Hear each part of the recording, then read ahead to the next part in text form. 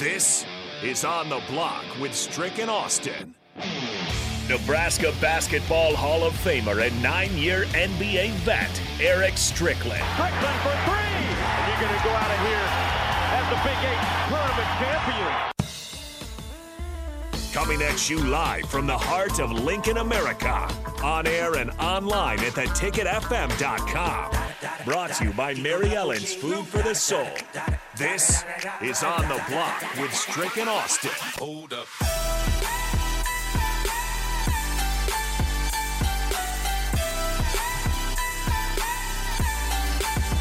Welcome back to On the Block for the second hour.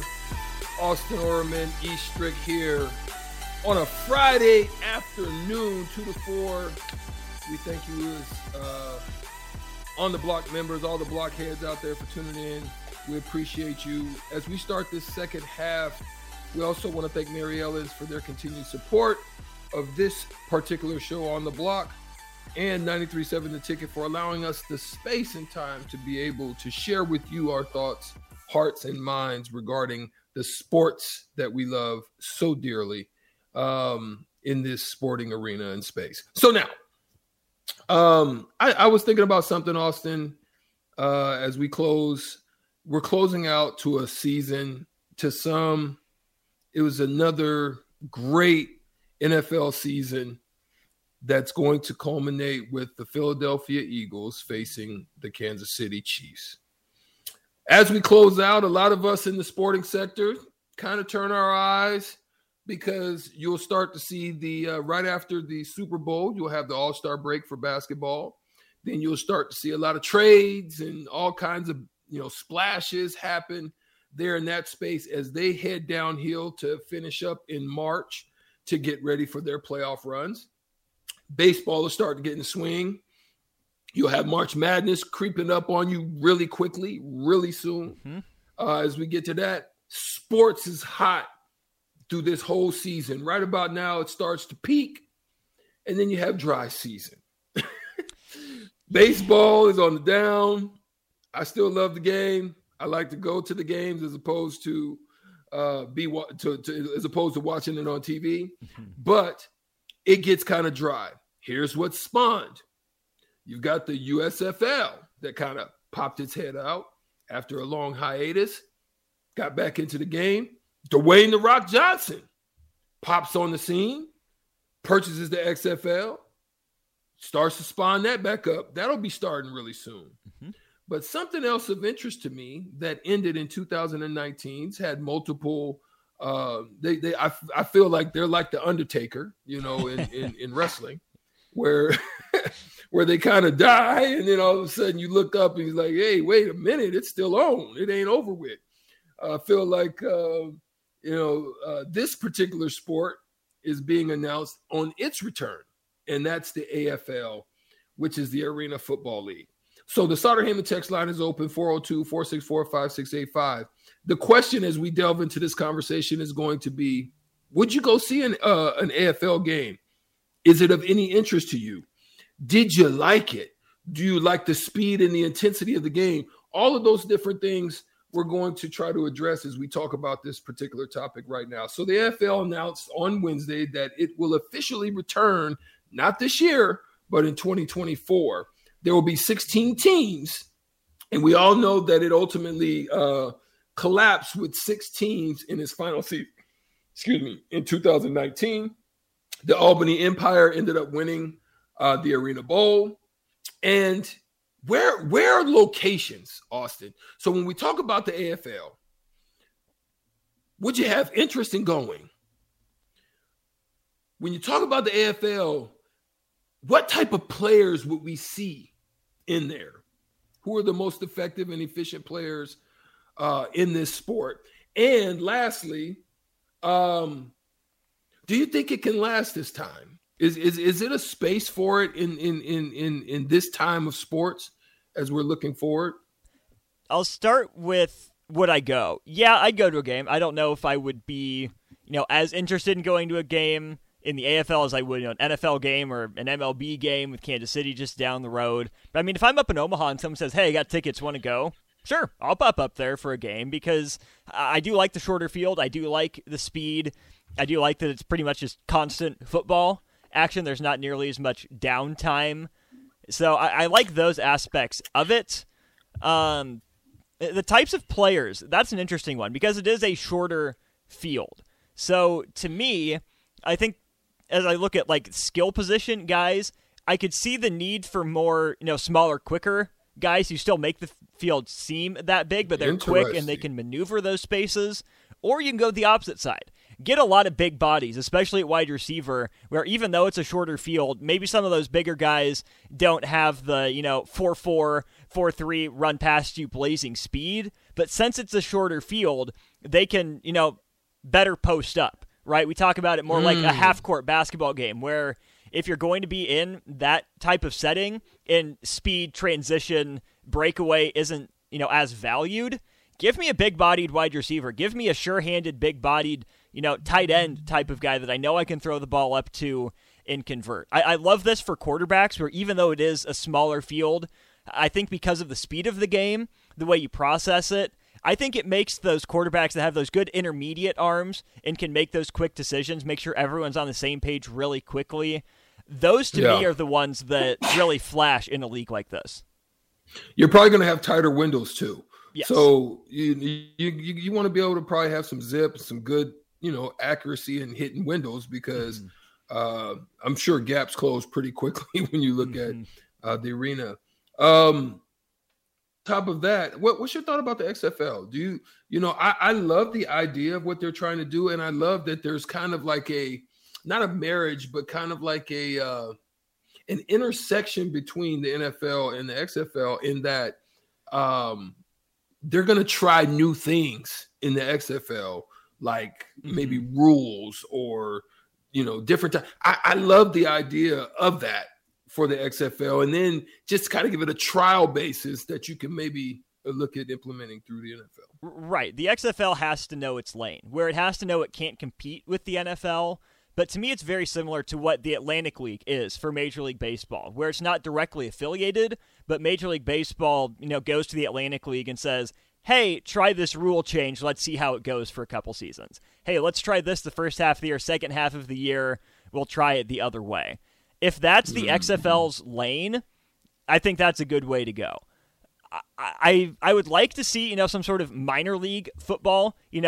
I get that we have practice squads for guys, but I feel like it would be good for teams, to draft those project type of prospects and have some place for them to still go play competitive games instead of just having to work in practice, right? They get elevated to the roster. Sure, make the road trip, but I think it'd be good for the NFL if there was a true minor league system. And I guess that's kind of what college football gets treated as because guys have to stay 3 seasons, right? They can't come till their third-year sophomore or after their junior season. So college football does already fill a lot of that void, but I almost wonder if the NFL could get more out of, a true minor league system where they have control of these players and how they're training, what they're doing. Yeah, and here's the last thing I want to throw out there. Sauter Heyman text line. If you were an AFL GM, 402-464-5685. If you were an AFL GM and you had a location, I just want your top 5. There's 16 teams. I would love to hear your top 5 on where you would place an AFL Arena League team. I think it would be a struggle to place it in a big market like an LA, like a Miami, maybe even a DC. I think it's not advantageous to do it in a place like that. But where would you put it? I would love to hear from you. 402-464-5685. Sauter Heyman text line is open. But now, Austin, I throw it to you. Give me your top 5 on where you would envision or would like to see, or if you were a GM and you were going to place your team, where's one of those 5 places that you would place it? So the funny thing about that is that I'm totally with you in that you can't put it in the huge markets. I don't think it would succeed in, New York, Chicago, LA, anything like that. But you also have to make sure that these are destination cities. They get people to, want to go, to want to show up. So what's the balance of that? I think Memphis gets thrown around a lot. I think that's, pretty well located. I would say Nashville, except that's where the Titans are, so you don't want to compete with the NFL. I think Memphis would be a good spot. It's bigger, I know, but it's not LA. So I would say maybe San Diego would be another fun one, a destination type of city. Part of me thinks like a Charlotte, but then you're competing with the Panthers, so maybe not that. What about like? But you can go up to Raleigh. Yeah, you Raleigh. can go up to Raleigh. Mm-hmm. Maybe very affluent. Very, but yeah, you can go up in Raleigh. Yep, I like Raleigh. Yeah, I'll take that instead of Charlotte. I think you could even do it in Orlando. They've done that before. Yeah. Somebody on the text line, I think it was Nate. Nate said on the text line that Phoenix had success with doing it. Maybe because it's a transient city, people are looking for a lot of different things to do. He also threw out Austin, Texas, potentially. I could see that. Brad on the text line threw out Omaha, Reno, Nevada, OKC, Austin, and Mobile. Interesting. Those are interesting. Sure. Where in the Northeast? That was just what I was going to say, because you can't do Pittsburgh or Pennsylvania. Those are Steelers and Eagles towns. You can't do Boston. That's a Patriots town. What if you did it in, like, Providence, Rhode Island? Or somewhere in Connecticut. Atlantic City. How about Atlantic City? How about that? I think Seattle. I think Seattle would be something that, you've got. You want to compete with the Seahawks, though? Well, they just...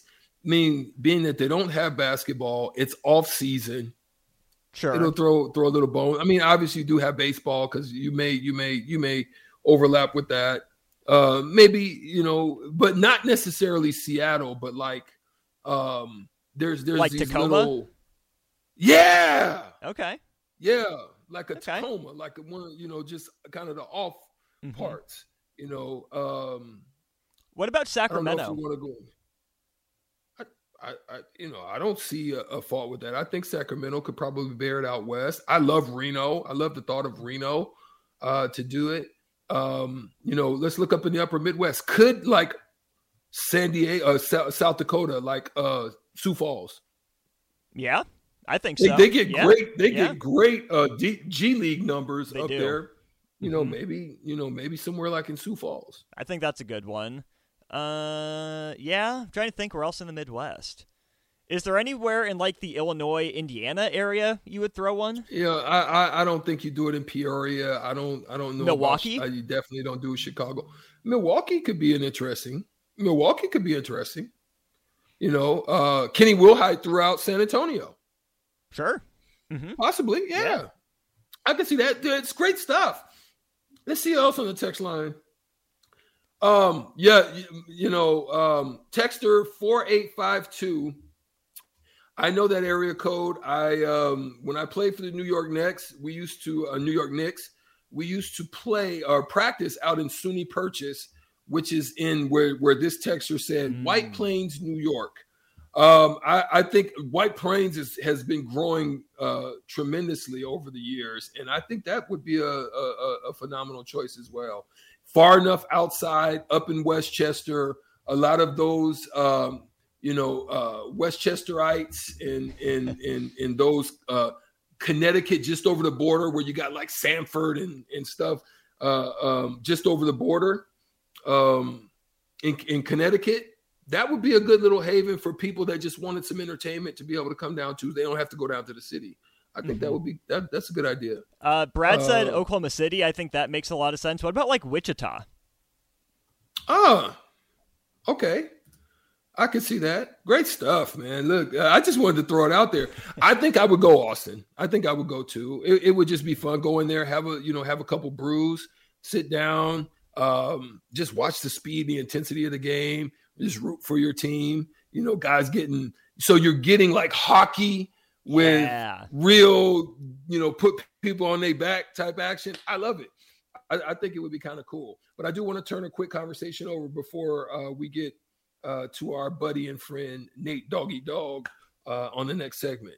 Oklahoma and Texas, it looks like it's going to be unlikely that they're going to leave the Big 12 for the SEC before 2025. We were thinking maybe that it would happen next year, but it looks like it's not going to happen even before that. It sounds like there's a lot of discrepancy about how it's going to happen, how the move would take place, maybe probably some money. According to ESPN, Texas and Oklahoma have been unable to come to an agreement to leave the conference for the SEC for the 2025 season and are unlikely to leave before then. This means that the two teams will be Big 12 members for the next 2 football seasons. And that's going to be crazy because then you're going to have the additions of BYU. You're going to have the additions of BYU, Cincinnati, Cincy, Houston, UCF. And so now the scheduling situation is going to change dramatically. It looks like Oklahoma will play new members Cincinnati, UCF, and BYU in place of Kansas State, Baylor, and Texas Tech for 2023. And Texas will play Houston and BYU, also Houston coming in, while it will not play West Virginia and Oklahoma State. So what you got to watch out for is basketball. This is going to create a tremendous basketball conference for the interim, for the short term. And that's going to be something to watch out for. Even once Oklahoma and Texas leave, I know Oklahoma, made that Elite Eight run a while ago, and I know Texas has been, in the top 15 all year, top 10 for a lot of it too. BYU's had some really solid teams. I think Mark Pope is a good coach. Cincinnati really struggling to find its feet again since Mick Cronin left. But again, that's a program with history and tradition. UCF and Johnny Dawkins, I think they're building something down there. They haven't been, what they were in the Taco Fall days of a few years ago. But again, that's a basketball program. And we see what Houston's doing with Calvin Sampson right now. So you throw those 4 teams into an already absolutely brutal slate in the Big 12. Yeah, that's a fun hoops conference. And good on the Big 12 for not letting Texas and Oklahoma leave. They blindsided the Big 12 with a lot of this to go to the SEC.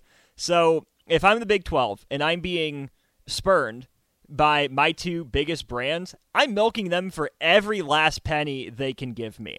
If they don't want to pay $150 million each to leave, okay, well, you made your choice. You said you'd be here this long. We're taking our money while you're here. We're not going to let you continue to, dictate the terms of engagement. So you want to leave, you pony up. Otherwise, this is on you. We're taking our money. Well, and then, Texas held the Big 12 for so long by the cojones. And, with the Longhorn Network and the money, just, they had a lot of power. And so, yeah, I would say kudos to the Big 12. Big 12 looks like it was, teetering on the brink of, falling over as far as its leadership. But, kudos to them for standing firm and holding their ground on this one. I'm curious to see, too, how this looks in football with the college football playoff expanding in 2024. So not this season, but the next season. So what does that do to the Big 12? How do, Houston and UCF play spoiler? Because I think you're missing out on, some of those more traditional Southwest Conference or Big 12 South games, which is a bummer. But, Strick, I'm going to relish every time one of those new schools beats Oklahoma and Texas. Number one, because they're Oklahoma and Texas, and it's fun to see those schools lose.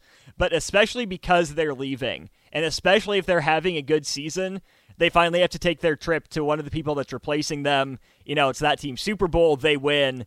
There go the college football playoff hopes for those teams. Now, the Big 12... I just got done saying how they want to milk every penny out of them. They'd love to have a college football playoff caliber team. So if you get one in, obviously that's good for you and for the league. But you just had TCU last year.